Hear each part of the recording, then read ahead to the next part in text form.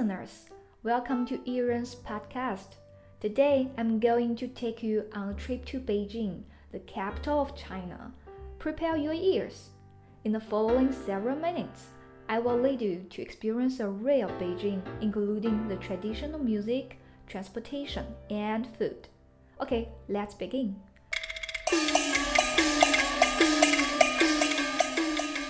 The first thing I want to talk about is Chinese national music. If this is your first visit to Beijing, you are probably not familiar with Peking opera. It is a form of traditional Chinese drama, which combines music, performance, and dance together. Peking opera is also regarded as one of the cultural treasures of China. Let's listen to a famous part of it.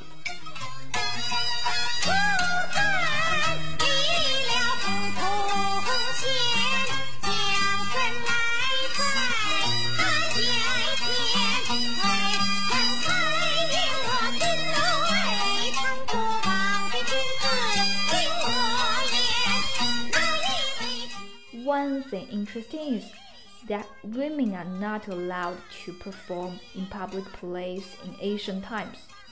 So many female characters were performed by male actors in traditional Peking opera. Male actors would dress up as women and sing opera in a female voice. The part we just heard is a female actress version, but now let's listen to a male actor's version of the same part.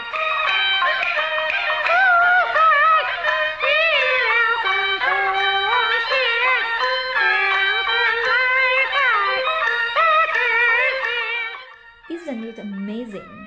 I can hardly tell that it is performed by a man. The music accompanying actor's voice was played by Chinese national instruments. Since we mentioned it, I'd like to introduce you guys to my favorite Chinese national instrument, erhu.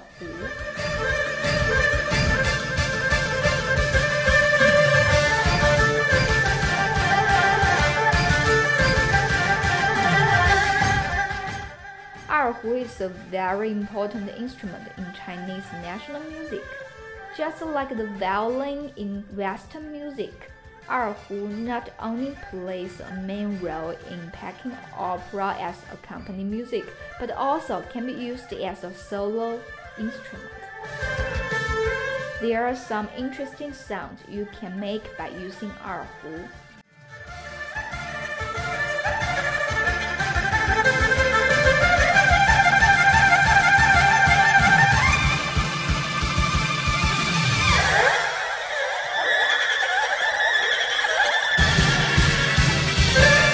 Interesting? Erhu simulates the heart so vividly. Okay, let's move on. I'm going to introduce you transportation now. Public transportation is very convenient and cheap in China. You can go almost everywhere by subway or bus in the city. For travelers, there are a lot of attractions located in the center of Beijing, such as the Forbidden City. Therefore, getting familiar with public transportation is important to travelers. If you take the subway, you will hear 列车运行前方是终点站西直门站。The next station is 西直门。 If you take the bus, you will hear 前方到站是上地桥西。The next stop is 上地桥西。 As you noticed, the broadcast in public transportation will use both Chinese and English in Beijing. So you won't miss the stop you should get off, even without the help of native tour guides. For me, I really like the subway system in Beijing. You know, traffic jams are very common in Beijing, and the subway is the only way to get rid of the traffic jams. After talking about transportation and the Chinese national music, it is time to talk about Chinese food. This is a sound of stewing pork.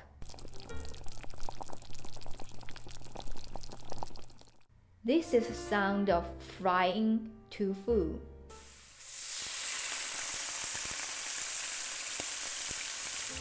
Chinese cuisine includes styles originating from the diverse regions of China. Sweet flavor is popular in Shanghai and many other eastern areas, but spicy food is popular in Chongqing and some other part of China.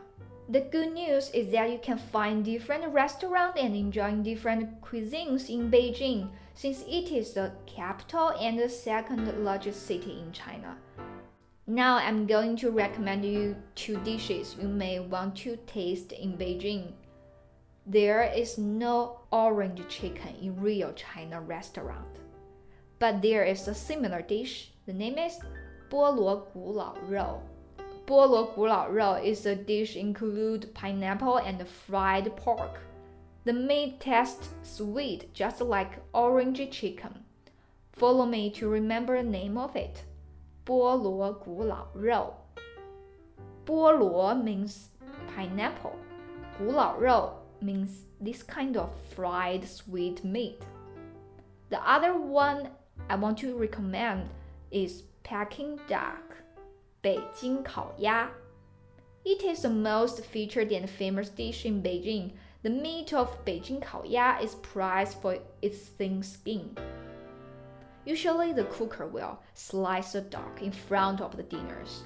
It will be an interesting experience for you if you have chance to order a Peking duck in a restaurant in Beijing. If you don't try Beijing 烤鸭 in Beijing, you will be treated as you've never been there. Okay, remember the name, 北京烤鸭, Peking duck. Do you feel more interested in Beijing now? If anyone wants to have an extra trip to Beijing, they'd better to learn some basic Chinese. Therefore, at last, I'd like to teach you how to say hello, goodbye, and thank you in Chinese. Hello is 你好. Thank you is 谢谢. These two is very simple. But how to say goodbye? Goodbye is 再见. 再 means again. 见 means meet you. 再见 means I hope see you soon. Okay, follow me. 再见. 再见. How to say hello? 你好. 你好. How to say thank you? 谢谢. 谢谢. Okay, that is all for today. See you next time.